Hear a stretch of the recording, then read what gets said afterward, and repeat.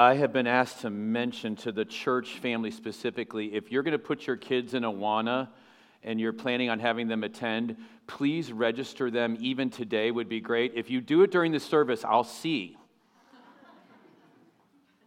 I'm teasing. If you could register them soon, we just need to know for numbers' sake. And there's several of our church family, you've had your kids in Awana, but you don't have them registered, and that's fine. We're not trying to shame you or whatever. We just really need to know to plan for numbers. So if you could do that soon, that'd be really helpful. So, God's Word is alive and it's powerful. And sometimes, let's just be honest, God's Word, when you read it, can be like, wow, why did you put that in there? How many of you have experienced that? Why? Why did we need that account? Today is one of those accounts. And I think the reason that God does it, I'm not God, I don't know all the reasons, but I think one of the reasons God does that is because life is really messy at times, right? You in your own life, you know either your own heart and you know the experiences you've had in your life, you know the people around you and the experiences that they have had, and because we are all fallen, we live in a fallen, broken, sinful world, and whenever you deal with fallen people in a fallen world, life is going to get messy. I mean, really disgustingly sick. And the first thing that we do, because we're good Christians, everybody look up here. The first thing we do, because we're all good Christians in the room this morning, right? We kind of turn our nose up at that, don't we? That may have happened to you, but that would never happen to me or my family.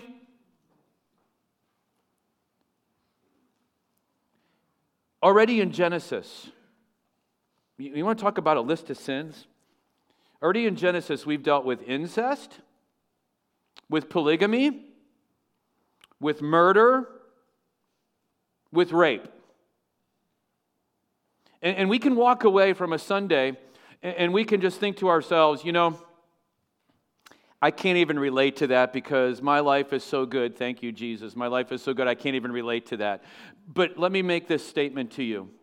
Whether or not you've been affected by that, you live in a world where people have been affected by that. All that stuff that we just listed and more. You live in a world where people have been affected by that. And it affects how they think, it affects how they act, it affects their conversations with you, and it has an effect. When you read through the account of Genesis, I'm just going to be honest with you, Genesis 38 seems out of place. Now, I don't know if you ever have done something where you've read through the Bible, with a plan or whatever, but you're reading, and all of a sudden, we're cruising through Genesis, right? And now we have transitioned from Abraham to Isaac to Jacob, and now we're going to deal with Jacob's family, and Joseph gets introduced, and this intrigue of this story starts to get built, right? We got Joseph in this horrible relationship with his brothers. We got dad propping up Joseph as better than everybody else. We got all this stuff happening, and then God puts 38 right in the middle of the account. Some of you are like, what is 38 about? Well, you're going to find out today. But it's like God almost is he's a Hollywood screenwriter who's writing for a serial TV show that has 12 parts, and then we get to part 4 and he introduces a whole new subject and no, I want to know what's going on with the storyline. God isn't that way. This is part of the storyline. It's absolutely right here, because remember in Genesis chapter 37 and verse 2, these are the generations of Jacob. This isn't just about Joseph. This is about all of Jacob's children as well. And the reason that it's put here is because we've already seen that Reuben, that Levi, and Simeon, the 3 oldest boys, have already disqualified themselves from leading the family, right? And what we're going to find out today is that Judah is no better than the first 3. In fact, in some ways, he may be worse. But yet God chooses him. God, I want to just say this at the very beginning of this message. This guy that I said last week was such a scoundrel, and let's just be honest, he's a scumbag. He is. From our self-righteous perspective of Judah, he's a scumbag. Yet God chooses this guy to be the one who will carry on the messianic line. He chooses this one to establish the royal line of Israel through. This guy. This passage helps us to understand, too, why Israel had to spend 400 years in the land of Egypt. When you get to Exodus and you're reading your Bible, do you ever wonder yourself, why 400 years? Well, here's the problem. All along, God had told Abraham, once he named him as the patriarch of this family that he's going to establish. He told Abraham, and he worked through Isaac, and he worked through Jacob, and one of the primary foundational pillar core concepts was don't intermarry and don't marry a Canaanite. Guess what Judah does? Anyone want to take a guess? He marries a Canaanite. And because of that, God's got to reestablish the royal line. 400 years away from your homeland, oppressed in another country where you're treated as a slave, that'll get the line cleansed again. But there's one other thing that I really think of why God puts this passage, before we even read it, in this place. We know the story of Joseph. You guys, most of you can tell it forwards and backwards. And we know that Joseph is going to prove himself to be righteous. Right? He's going to go down. We're going to see this next week. He's not going to give in to temptation with Potiphar's wife. He's going to, from this point on, Joseph really handles things the right way. And what God does is he provides a contrast here between the wickedness of Judah and the righteousness of Joseph. And who does he choose, church, to carry on?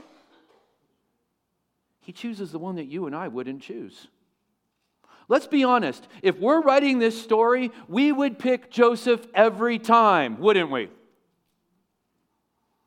But there's hope for all the rest of us because God picked Judah. So let's read Genesis chapter 38. It happened at that time that Judah went down from his brothers and turned aside to a certain Adullamite whose name was Hira. There Judah saw the daughter of a certain Canaanite whose name was Shua. He took her and went into her, and she conceived and bore a son, and he called his name She conceived again and bore a son, and she called his name Onan. Yet again she bore a son, and she called his name Shelah. Judah was in Kezib when he was born. And Judah took a wife for his firstborn, and her name was Tamar. But Judah's firstborn, was wicked in the sight of the Lord, and the Lord put him to death. R rating alert. Then Judah said to Onan, "Go into your brother's wife and perform the duty of a brother-in-law to her and raise up offspring for your brother." But Onan knew that the offspring would not be his. So whenever he went into his brother's wife, he would waste the semen on the ground so as to not give offspring to his brother. And what he did was wicked in the sight of the Lord, and he put him to death also. Then Judah said to Tamar, his daughter-in-law, "Remain a widow in your father's house till Shelah my son grows up." For he feared that he would die like his brothers. So Tamar went and remained in her father's house. In the course of time, the wife of Judah, Shua's daughter, died. When Judah was comforted, he went up to Timnah to the sheep shearers, he and his friend Hira the Adullamite.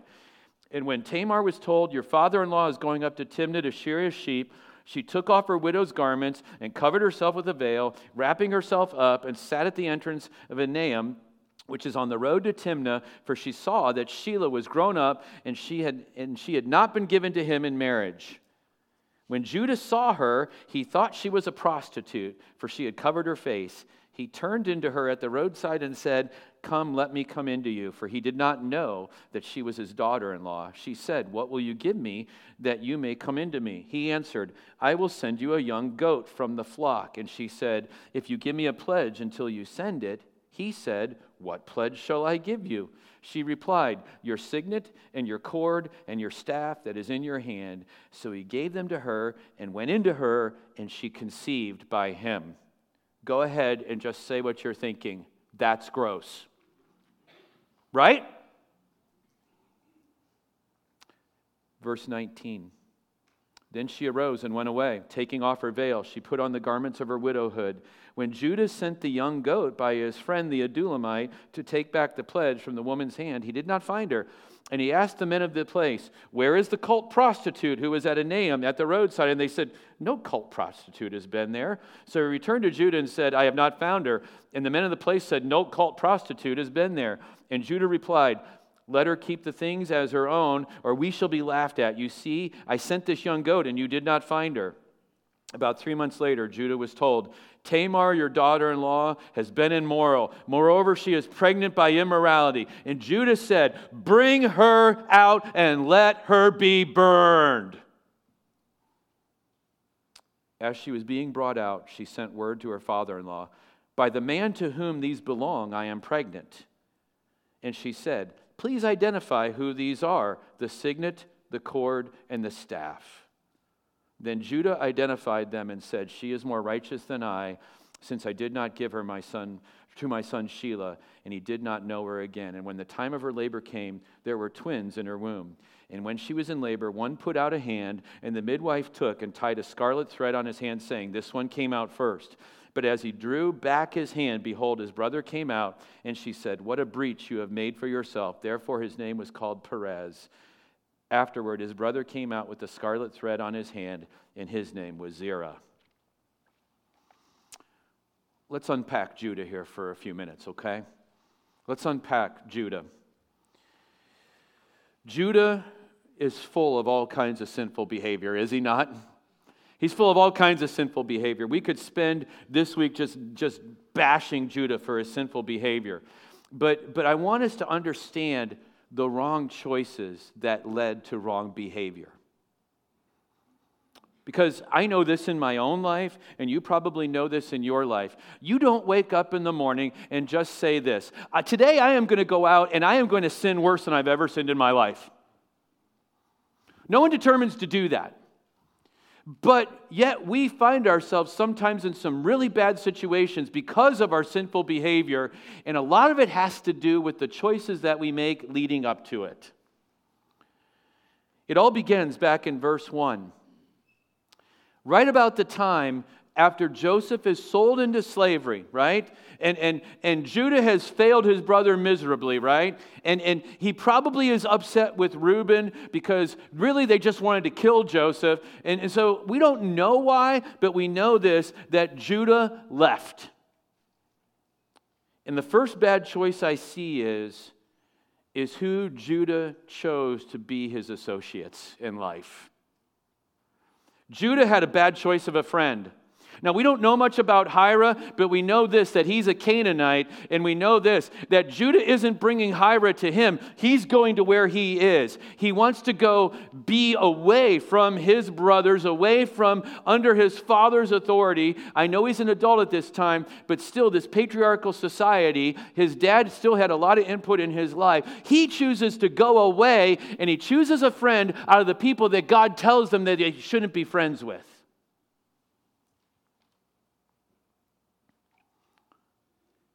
Every parent in the room right now is begging me to say, go ahead, say it, PD. But before I talk to the kids, I'm going to talk to parents. Parents, the people who you associate with are either going to point you to Christ or they're going to drag you away from Him. And before you point the finger at your kids and tell them to make good friends, make sure you're making the right friends in life. But it's really true, isn't it? It's really true. The people that you associate with will go a long way to help define what your character is. And Judah chose for himself a Canaanite, and the pursuit of this friendship with Hira leads to his second bad choice in verse 2. If Judah isn't pursuing Hira, is he ever going to meet the daughter of Shua? Probably not. Notice that Moses and the Holy Spirit don't even dignify the woman by naming her name. She's just a Canaanite who's the daughter of Shua. And notice, I already mentioned it, but Abraham and Isaac had specifically warned their sons about marrying Canaanites. So much so that Abraham sent his servant way far away back to the homeland to get a wife for Isaac. And Isaac did the same thing with Jacob, right? He sent him back to the homeland to get a wife. And Jacob is warning his children about doing this. And Judah disregards his father. Second bad choice that Judah makes is he disregards wisdom that has been placed in his life by God. Again, every parent is saying it. Go ahead, PD, jump on my kid right now. Before I jump on kids, I want to jump on the parents and the grandparents. Is this God's direction to us right here? Church, is it? Does it have everything we need for life and godliness right here? Everything? How often do we choose to disregard wise counsel and go our own way? I can say this 100% with surety. Every time I disregard God's word, I get myself into a problem. Every time. Every time that I think, yeah, I know it says this, but God, there's this circumstance, and you don't, I think you'll be all right with this, that's when I'm going to get myself into trouble, right? Judah didn't listen to wise counsel in his life, and he sees this, and it is true. It is true that it really matters who you choose as friends, and it really matters who you marry. It really matters. Young people in this room, anybody who's unmarried in this room, it really matters who you marry. The scripture is full of warnings about unequal yoking of believers in any kind of partnership. And I would submit to you, there is no more partnership in this life greater than the partnership of marriage. You agree with me? It really matters who you marry. And what's interesting to me, the language in verse 2 is so similar to the language in Judges 14:1, where it talks about Samson, who was attracted to a girl in the city of Timnah, and it says there that he went and just took her as his wife. And you got that same language here. Judah saw this Canaanite girl, he was smitten with her, and it was all about the raw physical attraction. Which tells me this. And we're going to see it come to fruition. That is no basis to marry anybody. The raw physical attraction. Now, let me be clear here. Husbands, your wife should be attractive to you. Okay? Wives, you should think that your husband is a hunk of burning love. Right? But that is no reason. I'm just going to be blunt this morning. Don't get married because there's sex involved. And don't get married because you are just biologically attracted to that person. Judah couldn't control his desires. We're going to see that later, aren't we? This was purely a physical attraction. And so Judah marries this woman and produces 3 sons. She's a Canaanite woman, and so when Judah is trying to teach his sons about the ways of the Lord and the great God Yahweh, and when they go to Grandpa Jacob's house, and Grandpa Jacob tells them the stories about how he crossed over into the land and how he had to wait for his wives and all these things, when he tells them about how faithful God is, his wife, on the other hand, is saying, but there's also these Canaanite gods too. Maybe she was even this way. Well, you can take the sons up to Grandpa Jacob's house as long as I get to have some input too. And then whenever they're old enough, they can just choose. Does that sound like parenting today? It's from the pit of hell, people. It's from the pit of hell. Don't do that to your kids. I would submit to you that if you're attracted to a non-believer, you'd be better off never getting married in your life and being miserable the whole time. as opposed to getting married to an unbeliever, producing children with them, and reaping the fruit of that.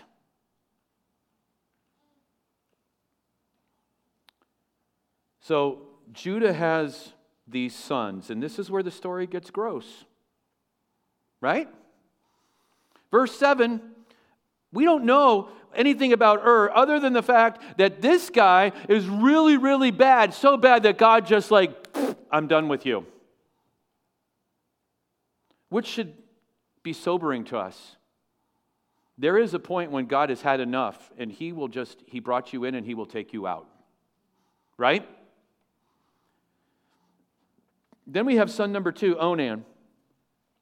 And what Onan is asked to do is to practice this thing that we see in the scripture, the levirate marriage is what it's called. You heard the story of a kinsman redeemer, Boaz and Ruth. The idea of, next in the family line, the oldest brother has no one to carry on his line, and so the next brother in line, you got to step up. And the idea is, you literally, R-rated, I'm just going to do it. You go in, you have sex with your sister-in-law so that she will get pregnant, and then she will have a son, and that son will be the one who carries on the line. It's weird, right? It's weird. And you want to know how wicked Onan is? He understands that if he gets his sister-in-law Tamar pregnant, that son, if she has a son, that son will not be his, and that son will not get the double blessing, and Onan won't get it. Because here's the deal. If Tamar doesn't produce a child, guess who's next in line? Onan. And this guy's so wicked, he goes in. Look at verse 8.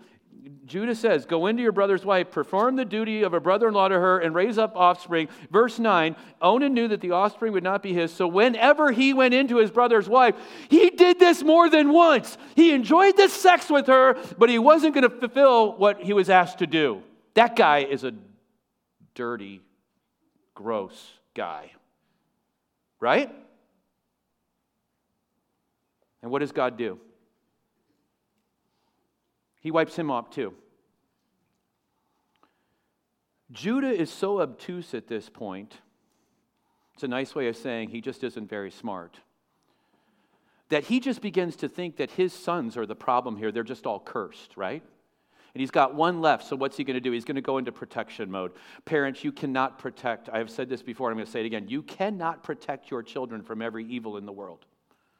And you are not going to change God's plan for their life. So, what's Judah do? He sins his first sin against Tamar, and this is his sin. You know what, Tamar? Wink, wink. You just stay at your dad's house, and here's the deal. When Sheila grows up, when he's old enough, it's really hard to understand Sheila as a guy's name, okay? I'm just going to be honest with you. Sheila's a boy, okay? When Sheila grows up, Sheila will be your husband. All of the while in his mind thinking what? He's never marrying you. He is never marrying you. I'm going to wait till you die. Hopefully you die soon so that I can give Sheila to another woman, and Sheila will be the one who carries on the family. And so Tamar leaves without an heir, and not only that, she leaves without any security. Because her security is in the fact that she would have a son. That's how she'll be cared for. And Judah just basically boots her out. He deceives Tamar. Let's be honest. There is nothing more scary than a woman who has been scorned. Some of you are afraid to laugh at that. But is it true? This woman has been scorned. And she's going to take matters into her own hands. So Judah's wife dies in verse 12, right? And who does he run to when his wife dies? Do you see it there? In the course of time, when the wife of Judah, she was daughter died. When Judah was comforted, he went up to Timnah to the sheep shearers, he and his friend who? Hira the Adullamite. Again, can I just say this to you? Who you choose as your friends are really, really important. This guy is not going to lead him towards righteousness. And this is a different time of year. And there's some significance here in verse 12, okay? It's time for sheep shearing time, okay? And they're in Timnah, that's Gentile territory. Understand what's going on here, okay? It's during this time that it was well known and recorded for us in history that this is an important time of the year. And what would happen is you would have these pagan cult-like religions and practices that they really believed this. This is a great thing to believe, right? That if you get a cult prostitute, you're going to have larger herds and you're going to have more grain in your fields. Does that sound like God-made or man-made? And let's just stop here for a second. This is a perfect illustration of what man-made religion does. You say, what do you mean, PD? Man-made religion always goes opposed to God's word, and man-made religion always promises some kind of pleasure, and it delivers zero results.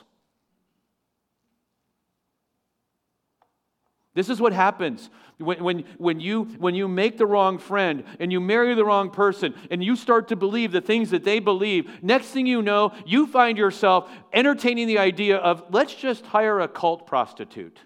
Because you know what? I can't trust an almighty God who is taking care of Abraham, Isaac, and Jacob, my dad. I'm going to trust in the fact that this cult prostitute and this religion is going to help me in this. Mind you, remember, who's Judah? Judah's in the royal line. And if it can happen to a guy like Judah, can it happen to us? Church, shake off your self-righteousness. Can it happen to you? Absolutely. Shake it, don't just shake it off. Shed it and burn it. Burn the coat of self-righteousness. Do it now. So Tamar gets this scheme. And she dresses and acts like a prostitute.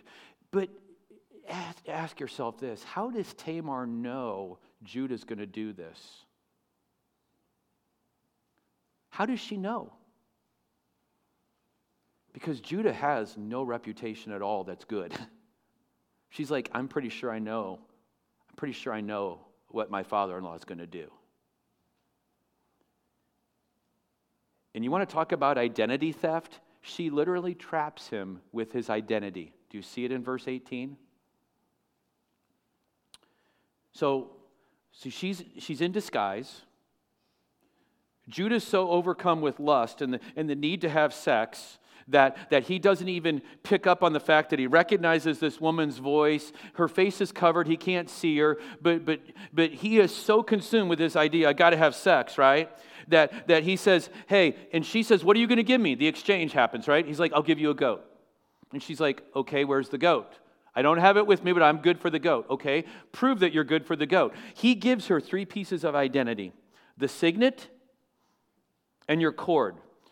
The signet was actually attached to the cord that would have been carried around his neck. And the signet was important. That's how he endorsed all his legal documents with that signet. It's as good as your signature today, right? So he gives the signet and the cord and the staff. You say, okay, so it's just a walking stick. No, this was an important walking stick. It probably had his initials in there. It probably had the names of his kids in there. It might have even had Tamar in it. You know the old family Bible that had recorded all the marriages and deaths and that kind of thing? That's what they did with their staffs. It might have even had her name on it. And here is Judah very quickly, very rashly, giving away his identity just for a quick dalliance of pleasure. Again, shed your self-righteousness. We're no different. It may not be sex with a prostitute, but it may be this. You know what? That guy cut me off in traffic. I am going to tell him he's number one, and I don't mean this way. It may be that the boss asked you to stay again for overtime, and you in his office, you're like, oh yeah, man, I'm all for you. And then you go out and you rip him to all the coworkers. There's pleasure in that, isn't there? Until the boss finds out that you ripped him, right?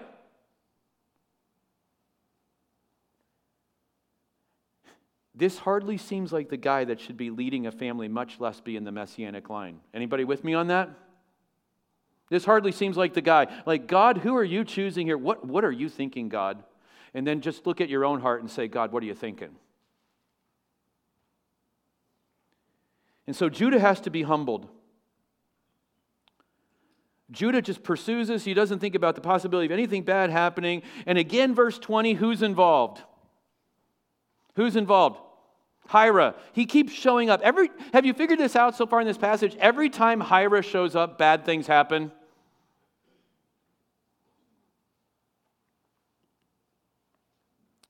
So Hira, okay, Judah can't possibly get caught bringing the goat, so he gets his friend Hira to do it for him, right? And Hira goes looking, and what he finds out is there was never a cult prostitute here. What are you talking about? And Hira's like, I don't know. And here's the thing. Do you want to be the guy who is asking around where the prostitute is? Do you want to be the friend of the guy who's running around asking where the prostitute is? So Hira comes back, and he says this, hey, I can't find her. And Judah's like, that's okay, man. It's okay. We're not going to stir up any more here. And he thinks for 3 months that he's gotten away with it, right?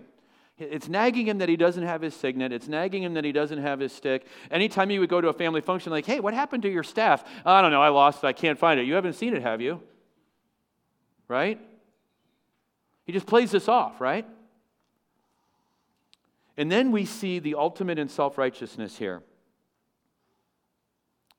When it's reported to him in verse 25, verse 24, Tamar's pregnant. Aha! It's the opportunity that Judah has been waiting for. Jehovah Jireh, the Lord provides, right? We can get rid of Tamar, and then I can raise up an heir for myself through Shelah, who's a guy, okay? Right? Thing is, Tamar has his identity, doesn't she? And Tamar's scheme actually works. And just like David was exposed by Nathan the prophet when he sinned with Bathsheba, Judah is totally exposed, and it's you are the dude. Right? If you love poetic justice at all, this is kind of sweet, isn't it? When you think about it. Hey, can you identify who these are? Oh, yeah. Hey, why don't you come live at my house?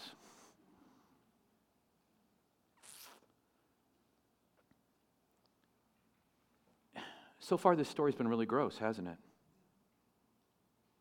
You say, PD, show us some grace. Show us Jesus in this. Well, I'm so glad you asked. God chooses through this child to build Judah's family. And Judah, the fourth son, becomes the one who will carry on the Messianic line. I've already said that, right? Turn with me to Matthew chapter 1. Turn with me to Matthew chapter 1.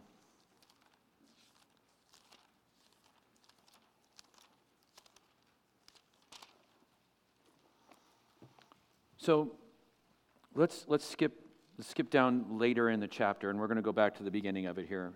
But let's go to the Christmas story. I know, we're just getting Halloween stuff in the stores, and as soon as Halloween's done, it'll be Christmas stuff. I understand that, and you're like, PD, we know you love Christmas, but this is taking it a little too far, okay? Just bear with me, right?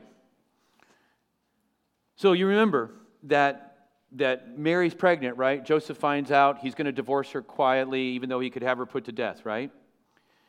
So verse 20, as he considered these things, behold, an angel of the Lord appeared to him in a dream, saying, Joseph, son of David, do not fear to take Mary as your wife, for that which is conceived in her is from the Holy Spirit. She will bear a son. You shall call his name Jesus. Why? He will save his people from their sins. Now go back with me to the beginning of the chapter. His people. Who are his people? Who are Jesus' people?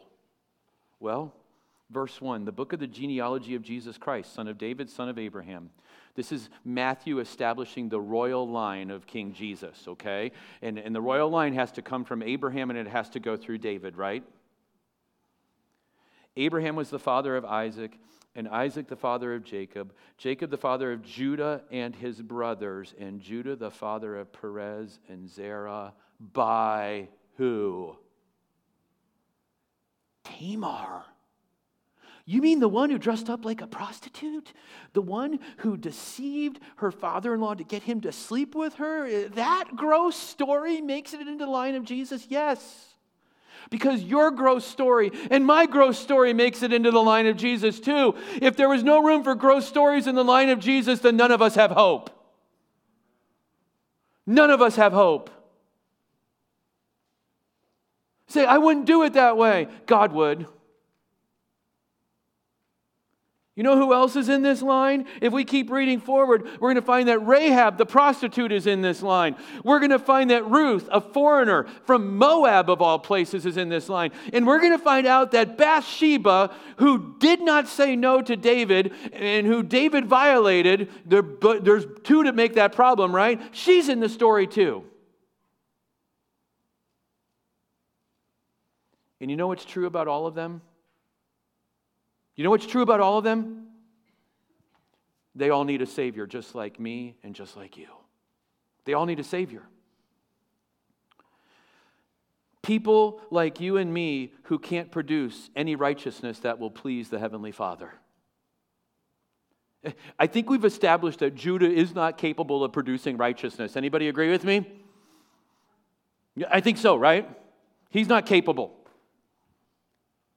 People who need grace. And I don't mean just like, oh yeah, you can be first in line in front of me. I'm talking about supernatural grace. People that need grace, the kind of grace that forgives sin, that wipes it away and separates it as far as the east is from the west and chooses to love and to adopt undeserving people. That's the kind of grace that we all need. You see, the horrible account of Genesis 38 has a really beautiful ending. And here's the thing, and I know I've said it to us like about 4 times this morning, shake off the coat of self-righteousness. Because if you don't shake off the coat of self-righteousness, you will never find yourself in the family line of Jesus. You know what's true about every person who clings to their self-righteousness? They cling on it all the way to hell, and they find out that it does them no good there. If you're trusting in yourself this morning, if you're trusting in the things that you do, if you're trusting in the fact that you come to church and that you give money in the offering box, if you're trusting in the fact that you've raised responsible children, if you're trusting in the fact that you run with the right kids at school, if you're trusting in that, it will all be burned up and your life will be lost.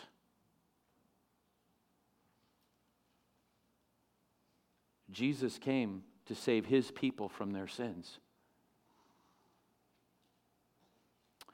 I think it's only fitting that we get to end the service this morning with the testimony, a public declaration of a young woman